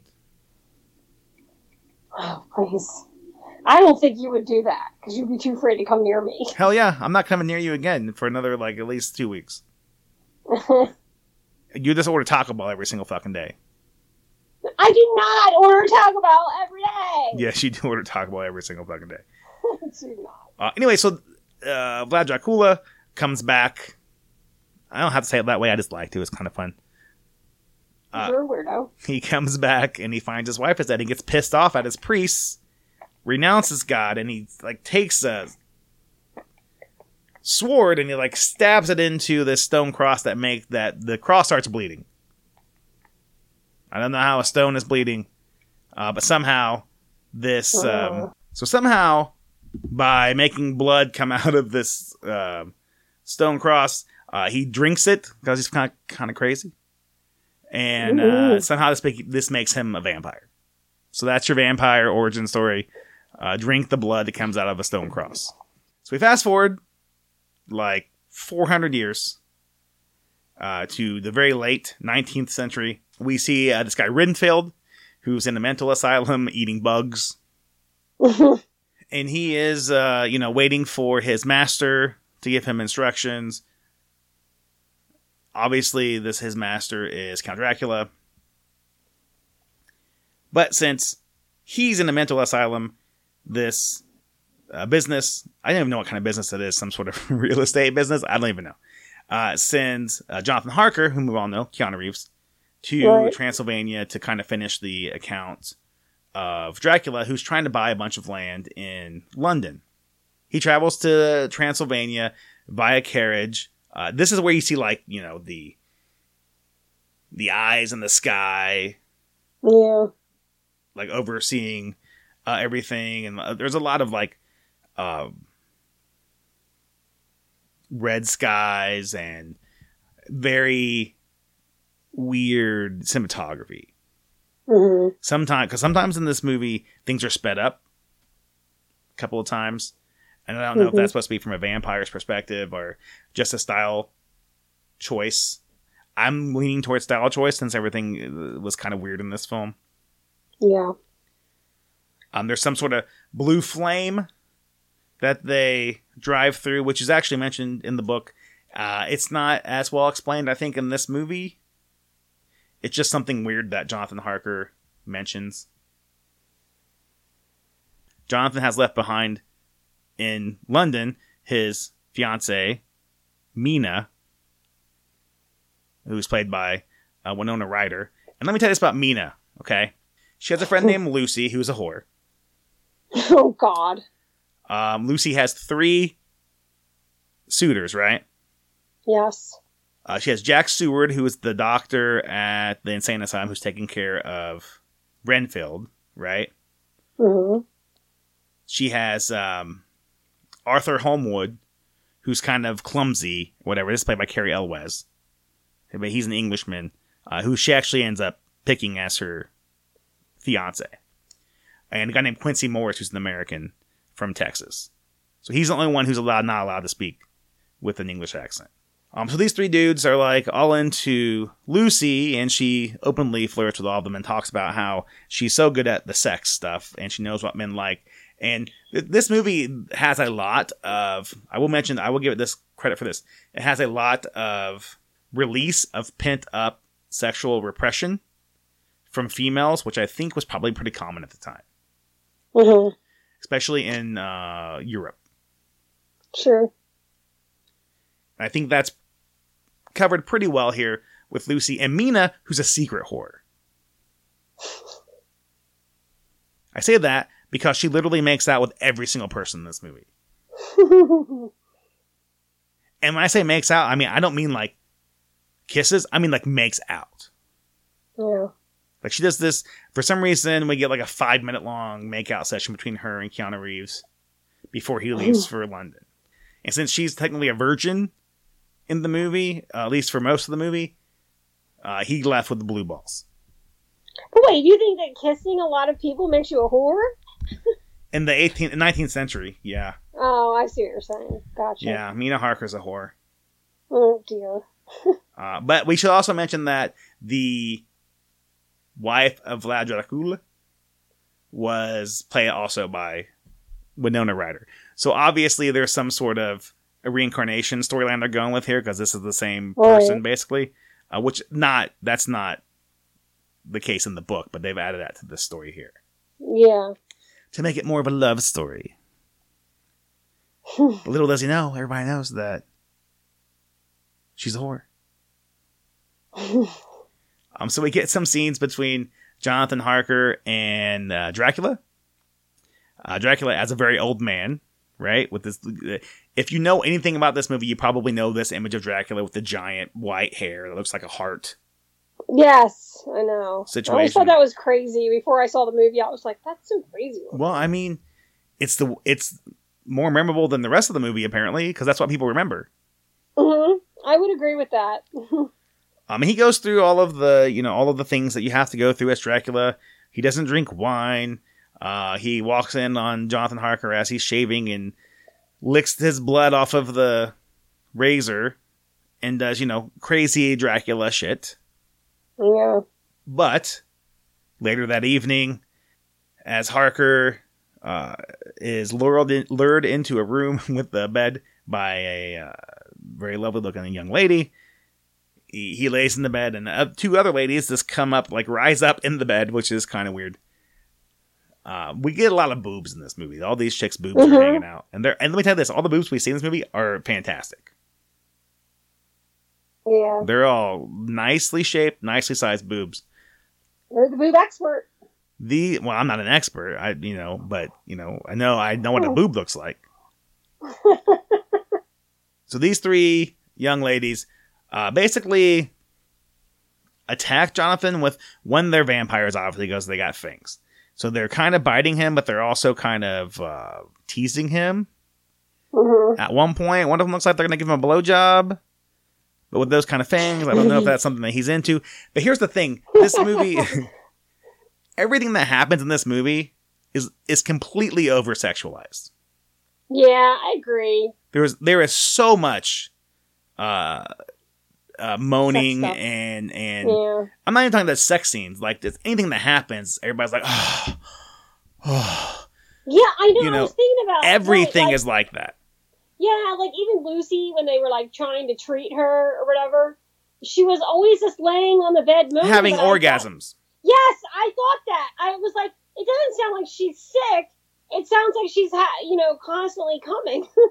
Like, what is going on? With her, with Jonathan here, with her throughout the whole movie, with Mina most of the movie, with Dracula half of the movie. There's Anthony Hopkins at one point. There is too many orgasms happening here. Yeah, like, no, I don't think that people sound like that when they don't feel good or they're, like, sick or whatever. Well, I just think that is a theme of the movie, obviously. Francis Ford Coppola is beating us over the head with it.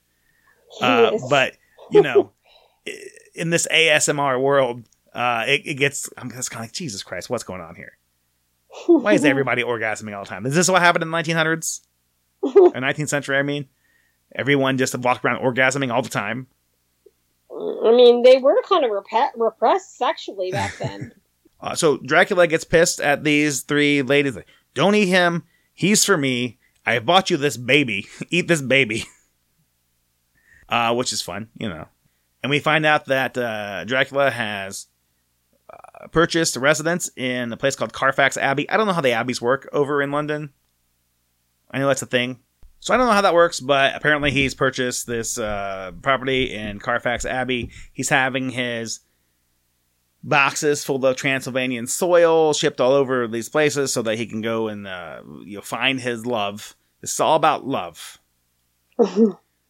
Which drives Renfield insane, because Renfield's, tied into him. He kind of knows what's going on. So once he goes to London, all of the people in the insane asylum kind of go crazy. Well, when he gets there, this big thunderstorm happens as Lucy and Mina are in the garden, and we get, juxtaposed images of the people going insane in the mental asylum. They're getting sprayed down with the hose, and then it's raining out, pouring down rain, and for some reason, Mina and Lucy are making out in the middle of this hedge maze. I told you, Mina makes out with everyone in this film, including Lucy, and that's not something that was even hinted at or even played up afterwards. Like, it just happened because it was raining, I guess. Yeah. So Dracula, during the storm in the middle of the night, becomes this wolfman-like creature. I mean, in the book, he does become a wolf. You know what I'm saying? He does become a bat, and he does become a mist.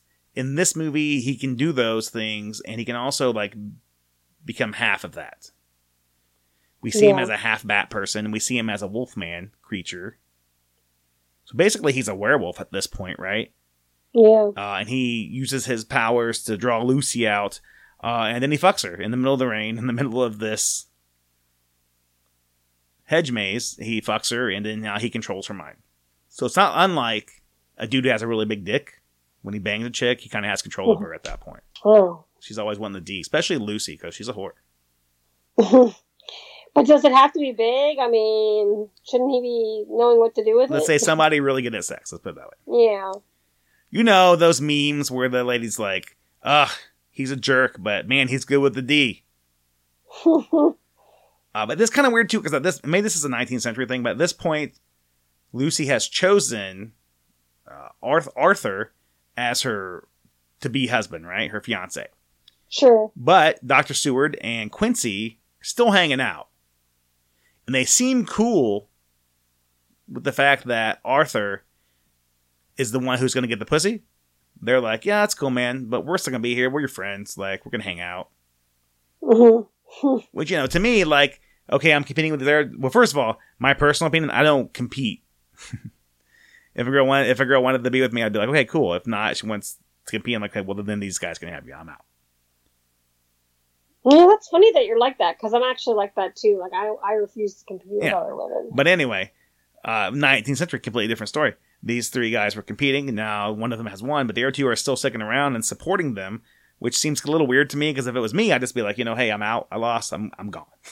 Well, maybe they... I'll go find somebody else. But, it's different time period, different situations. Well, perhaps they're just waiting around in case it doesn't work out. Yeah, maybe she needs a side piece or something. Yeah. But Lucy's health is deteriorating quite a bit at this point because of her relationship with Dracula, who visits her several more times and bangs her in different forms. And every time she seems to get a little bit weaker.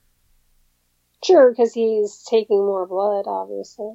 So Dr. Seward calls upon Abraham Van Helsing, played by Anthony Hopkins, whom he's a guy who knows how to take care of these weird type of things, and he immediately comes to the conclusion that she's the victim of a vampire. He does. Around this time, Dracula's walking the streets of London, seemingly in the daytime, which I can't remember. It's been a long time since I read the book, but I don't think the sun killing a vampire was much of a thing back then in that book. No. In that book, I think that's late. That was added later to the mythology. Okay. But they have to be. But he's using some sort of magic anyway, because he's a young, kind of good-looking guy in this incarnation. Yeah. And he runs into Mina on the street, and Mina, being the whore that she is, immediately starts dating this guy, even though her fiance, she's engaged, but he's in another country, so I can fuck this guy, right? I mean, that's basically what happened. She doesn't fuck. I don't think she fucks him, but she definitely goes on dates with him. At one point, during another one of these crazy storm situations, a wolf escapes from like a zoo or something. And tracks them down at some weird like cinema type situation where there's a lot of different kinds of entertainment going on. There was some strippers, there was a movie, there was some sort of puppet show, but the wolf attacks them there, but Dracula quiets the wolf because, he's Dracula, which makes her, want to suck his dick and stuff, I guess, because she's really into this guy. Yeah. But then in a kind of, hey, we almost forgot about Jonathan Harker. He's over here getting his dick sucked by these 3 vampire brides every night. He does manage to escape and get to a convent where he gets word to Mina to meet him there so they can be married. She does meet him there, but she sends a note to this guy who's going as Prince Drac. Is that what it was? Yeah. Which he reads over dinner, which is kind of weird because, he's not going to eat the dinner. But, and he starts crying. Like, everything's so over the top dramatic in this film. Like, yeah, I was thinking that too. Yeah. Everyone way overacts to the point where it's obviously not the fact that they're overacting as actors. It's obvious that this is a directorial choice. He wants them to overact. Right, yeah. Which, honestly, kind of fits with the style of the film. The way the film has been presented, the overacting kind of makes sense. Because you're not getting a gritty version of a vampire flick of Dracula. You're getting an over-the-top, stylized, 19th century version of the book that's going to be, completely out there. We're going to, I mean, Francis Ford Coppola at this point has decided he's going 100% in this direction. And I guess if you're going to do it, go all the way, baby. Yeah. Because he does. Mina does make it to this convent where she does marry Jonathan. And I guess to make it as real as possible in the movie, Francis Ford Coppola got an actual like Orthodox priest to perform this ceremony in the movie. To the point where Winona Ryder was worried that she was actually married to Keanu Reeves. Oh no. That's funny. I think there's got to be a little more legal stuff in there, girl. But, yeah. So Dracula is butthurt over this, right? So he decides to take this out on Lucy and finishes the job, turns her into a vampire. Kills her, dead, turns her into a vampire. Everyone's all sad because she's dead, right? But then Van Helsing knows, hey, she's not dead. She's going to come back to life. We got to go down to this crypt and kill her. With the 3 dudes who were her suitors, including one of them who was her fiance. So these 3 guys, I like these 3 guys. Yeah. Matter of fact, I think they may be my favorite characters in the film. I wouldn't mind seeing like the side adventures of these 3 dudes. going around the world and fucking killing supernatural creatures, right? Sure. And that's what it should be called. 3 dudes. And then you can subtitle 3 dudes killed Dracula. 3 dudes killed the Wolfman. 3 dudes killed the Invisible Man. And they have distinct personalities as well. Sometimes in these movies, those kind of characters get lost and become one-dimensional. So this is a little better. Sure, I agree. Mm-hmm. So these guys at first think Van Helsing's crazy, but then they open the tomb. Lucy's not there. To the surprise of none of us, obviously, we know what's going to happen. We've seen this play out 800 times. So Lucy does come back, but she has a small toddler with her that she's obviously going to eat. They get the toddler away from her. They fight her back into her casket, where they drive a stake into her heart and chop her head off. Yep. So Lucy isn't a vampire for very long. She's not. Unless there was some time in between those 2 scenes that I'm not aware of. About 1 night, she was a vampire.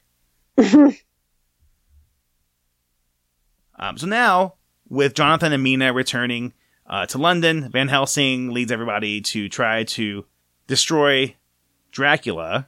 Renfield actually gives Mina a warning to stay away from Dracula, which causes him to get killed by Dracula, because Dracula doesn't like that shit. No. So these guys are at this place that Dracula has bought in Carfax Abbey. They're destroying these boxes of soil that he has brought with him to try to contain him. With this big fire, basically they set his house on fire. While they're doing that, he sneaks out as Mist, because he can do that because he's Dracula, right? And he hooks up with Mina, and Mina, who's a whore. Basically, what's really happening here, besides not me trying to be funny, but what's happening here is he is making her a vampire. No, he's reuniting with the reincarnated version of his lost love. Right. And Mina, whom is the reincarnation of his long lost wife, seems to have some memories of this dude, right? So she makes out with him. That's all she knows how to do, is make out with people. And by the way, before I forget about this, because I wanted to mention it, in the scene where her and Jonathan are married, which is juxtaposed with scenes of Dracula fucking Lucy again, they do that "you can kiss the bride" thing. Yeah. And these guys make out for 5 more minutes. I'm like, that's not how you kiss the bride.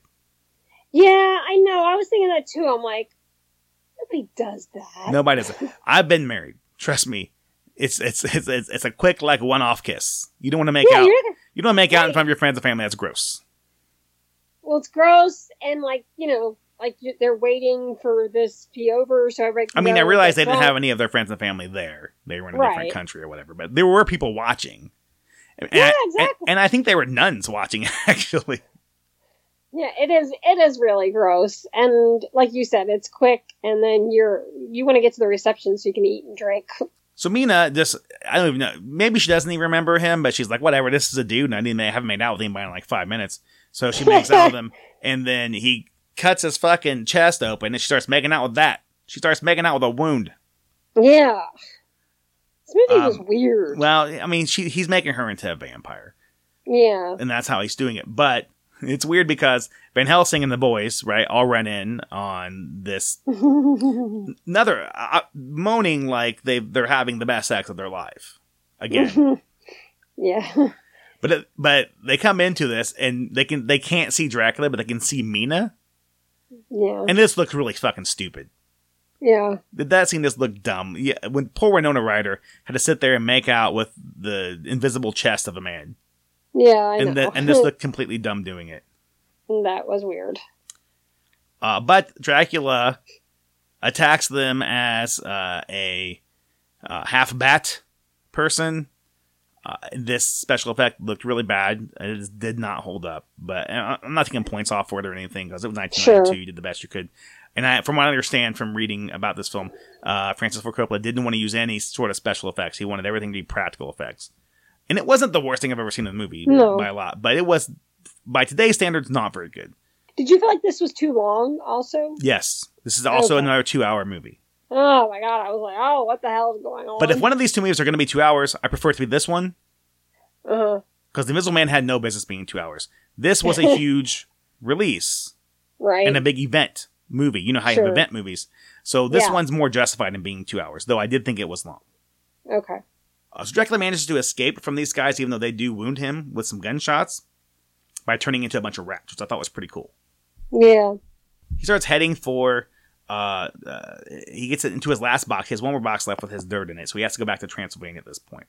But the people who are hunting him are trying to get there before he does. But this whole time, Dracula's reading Mina's mind, and he's avoiding them. Yeah. I don't know if that's clear in the movie what's actually happening, but that's what's happening.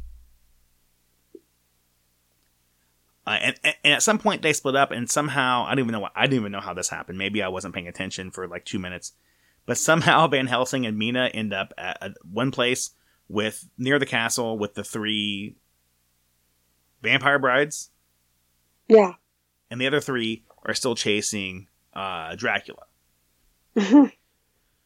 So Mina, being by herself with the man, does what she does best and fucking makes out with him. You seeing where I'm getting the Mina as a whore thing? Yes, I mean, I get it. I guess I was just more or less thinking that... I was thinking of it in terms of today. Like, if you were kissing a lot of guys, you wouldn't be a whore. That's what all you were doing. But back then, I guess it would kind of be considered that way. Well, considering every kiss in this movie is pretty much a metaphor for sex. Right. The way they're reacting to it. Sure, that's true. I get where you're coming from. Van Helsing does manage to resist her only after he's really attacked by the 3 vampire brides, which he then disposes of by going into their cave while they sleep and cutting off all their heads. Why are these chicks living in this cave? Why are they not in Dracula's castle at this point? This makes no sense. I guess he was they're just disposable to him. I don't know. Yeah, but they've been in the castle the whole time. Now all of a sudden they're in a cave by Van Helsing. Anyway, as Dracula's carriage is arriving, they're fighting they're running out of time because the sun is setting. So I guess maybe the sun is a difference maker here. But he was walking around in the daytime under his other disguise. Maybe that's just because if he's not in that particular disguise, then maybe he can't walk around in the daytime or something. Oh yeah. But the 3 dudes and Harker, they get into fights with the gypsies that are the protectors of Dracula, and they roundingly pretty much defeat them on the way there. But once they get to the castle, there's a bigger battle. One of them, the Texan, manages to stab Dracula in the heart with a Bowie knife. Yeah. But he, in turn, gets stabbed in the back with like a spear or something. But Jonathan Harker also slices Dracula's neck open at this time. But Mina's completely turned on the rest of the party at this point, grabs a gun, and is basically like, hey, get the fuck back. This is my man. Yeah. So she manages to get Dracula inside the castle. The Texan dies of his wounds at that point. She gets him, Dracula, back to the statue, basically, that one that caused him to be a vampire in the first place. Yeah. And he's dying, but Mina is a whore. She can't help herself, so she makes out with him, even though he's like half nasty wolf bleeding out of his face thing. Somehow, this act of true love makes the cross complete again. Yeah. So Dracula turns back into how he was back in the 15th century and asks Nina to kill him to finish the job, basically. So she keeps saying, my love, my love. She says this 800 times in the movie, my love. And thrusts the knife further into his chest, which I believe lifts his curse, right? And then just to be safe. Just to be safe, she chops his head off, too. Yeah. And the 2 lovebirds are reunited in heaven at last, or wherever they're going to go. That's the end of the movie. Mina, in her current form, and to Winona Ryder's credit for all the overacting that was done in this film, you can definitely see a difference between Mina and Mina possessed by the reincarnated Elizabetha, Yeah. which was the name of his wife. His wife. Or his, yeah. And, no one has ever accused Winona Ryder of being a bad actress. Yeah, no. So she does a good job in that respect. Mm-hmm. And, the acting, it's very, again, I hate to overuse this word, but it's very stylized. It's a lot of overacting. It's a lot of stage acting in a film. Sure. And that obviously was that was obviously a directorial choice. Yep. I can't see everyone in this film doing the same thing without being told to, you know what I'm saying? Right, sure. And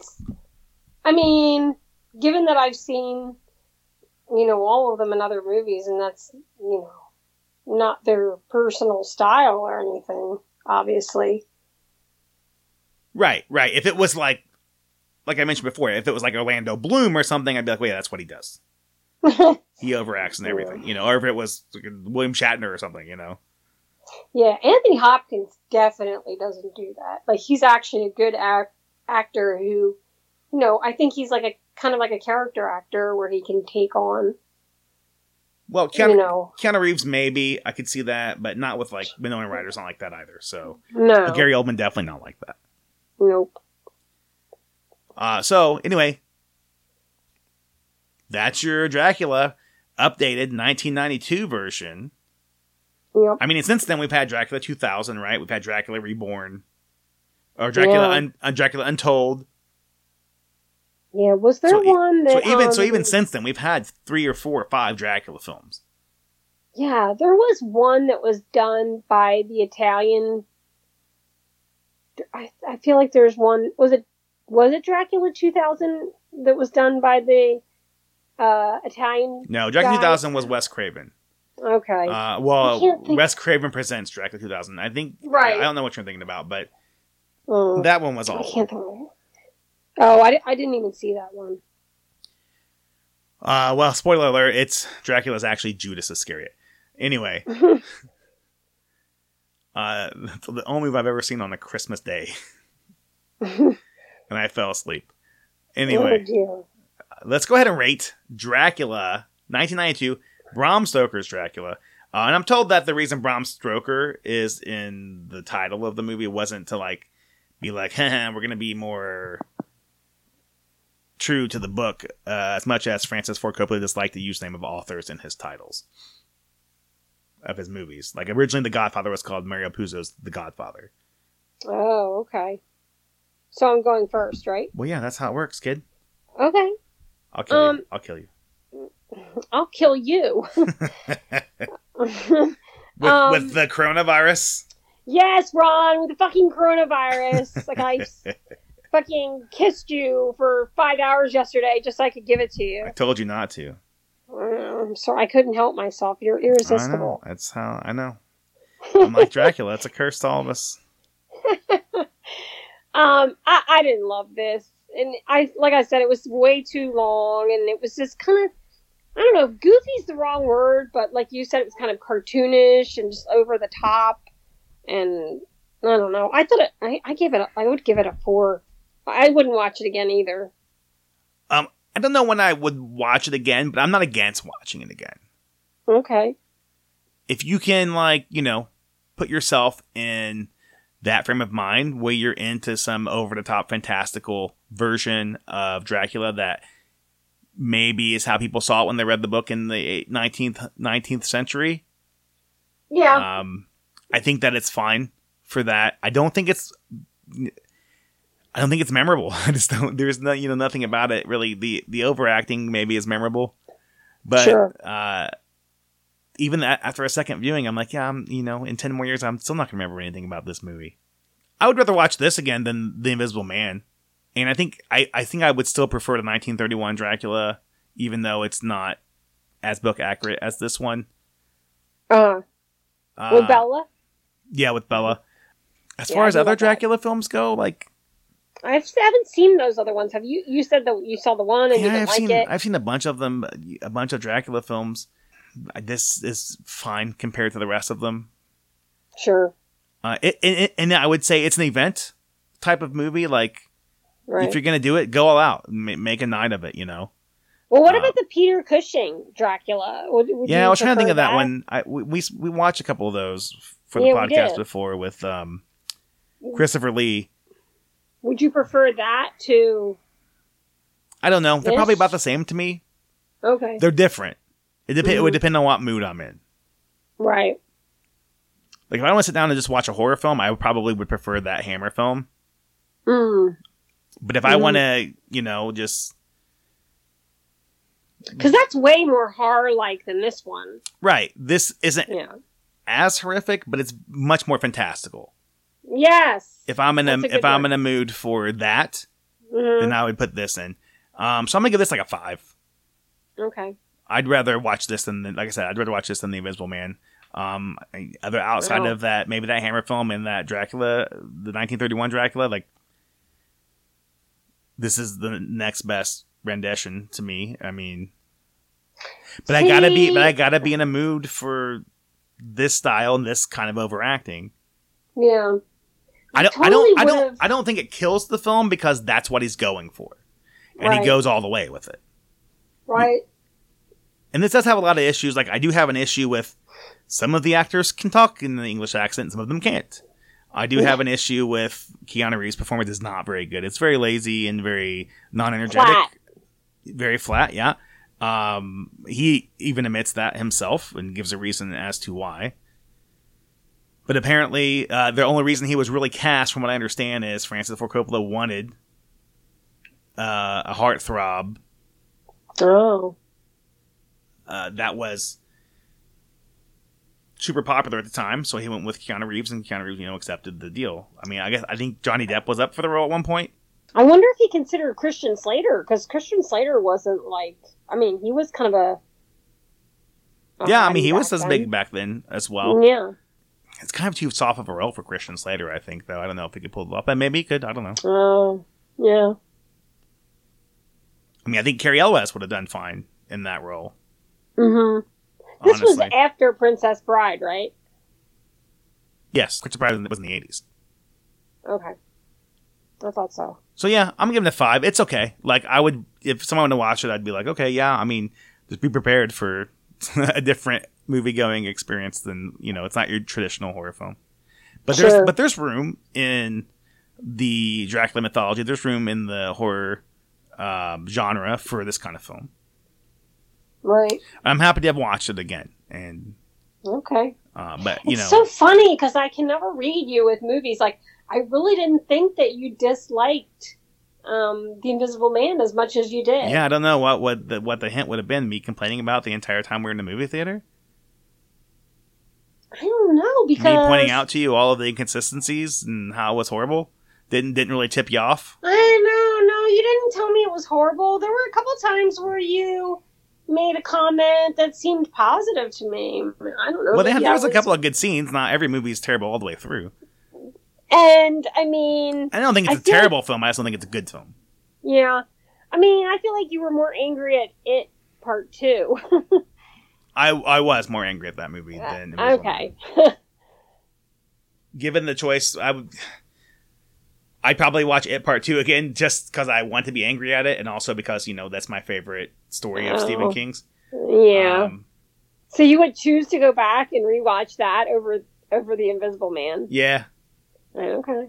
But I would know I was going to... But as far as movies go, I think The Invisible Man was a better movie than It, Chapter 2. But that's a different discussion for a different podcast. Right now, we got to end this podcast. Mm-hmm. Not your quarantine. However, you need to stay in your house. Oh, God. I'll tell you when it's okay to come out. Until then, you just keep getting Taco Bell every day. I do not have Taco Bell every day. I had it today. You've had it the last 5 times I've talked to you, which is the last 5 days in a row. I don't know. I'll have to look at my Grubhub again. I'll probably be disturbed by the results. You'll get Taco Bell tomorrow. No, now I'm kind of getting on the verge of not wanting to order it anymore. Because you've eaten it so much. Yeah, because I will do that. I've admitted that. I will eat a food until I can't eat it anymore. So for those of you, if you listen to this podcast, obviously, maybe you're new to the podcast. Maybe you've been quarantined and you've been looking for new podcasts. This popped up in your feed somehow. You saw this maybe recommended on Twitter by another podcast or another podcast listener or something. If you did, welcome. If this is your first show, I'm sorry. Oh, God. But if you don't know this, you could always subscribe to us on iTunes. Leave us a review on iTunes if you haven't, because that really helps out. The reviews help other people find the podcast. Other than that, we're also available like on Stitcher Radio, on Google Play, on iHeartRadio, pretty much anywhere you can find podcasts. You can tweet us at ResZombie7 on Twitter. Email us reszombie7@gmail.com. If you're a new listener, we do have like 330 other episodes that you can listen to while you're quarantined. It'll be a great time. We'll have you have fun with us all on zombie7.com. That's where our archives live. If you're interested in anything else pop culture, maybe horror related, maybe you want to learn about the Salem Witch Trials, I have another podcast, the Salem 692 podcast. All of that can be found on ihatestuff.net. And with that being said, for Jessica and her cat, who was loudly licking himself, and I probably edited that out so you guys didn't hear that, hopefully. It was disgusting. It was disgusting. We will see you guys next month for the next episode of the podcast. Just a bad dream. Good night, zombies. Bye. Could it all be a bad dream or a nightmare? Is it my imagination, or have we lost our minds? It's surreal. It's just not believable. A grand absurdity. Is there a drag race on the street over there by you? What's going on? I don't know. It's a busy street. What do you want me to do about it? It shouldn't be. Everyone should be quarantined into their homes. Were you trying to tell these motherfuckers that? I'm so sorry, Ron. What was that? Like there was a dying man in the back. Ooh, what is that? What is that? That's the cat snoring. Wake that fucking cat up. Okay, that's a dying man. You need to wake that motherfucker up. Alright, I'll try to scoot him out of here. Yeah, get him out of there. What's going on there? Alright, calm down. He's not used to having to listen to your rules. This is his house. Well, fuck. It's like somebody's dying in your house every night. Is that what it sounds like? I just woke him up. Alright, get your ass up, buddy. boy. Come on, bud. You gotta go. Yeah, Come go on. sleep in the living room on the little thing that I made you. He does sleep on that a lot. Come on, bud. Come on. I know. I'm so sorry, but you gotta go. You gotta go. You're too loud, dude. You gotta lose some weight. Come on, man. What is going on? What's happening? I was trying to put it on mute and let you talk so he would be done. He pooped or peed, and now he's digging up his litter box. I'm so sorry. Why do you have the loudest cat in the history of the universe? But when she unmasks, Elizabeth, that's her name. Do you think that we could take like a 2-minute break so I could take a Benadryl, please? By Benadryl, you mean to poop? So she, what's going on?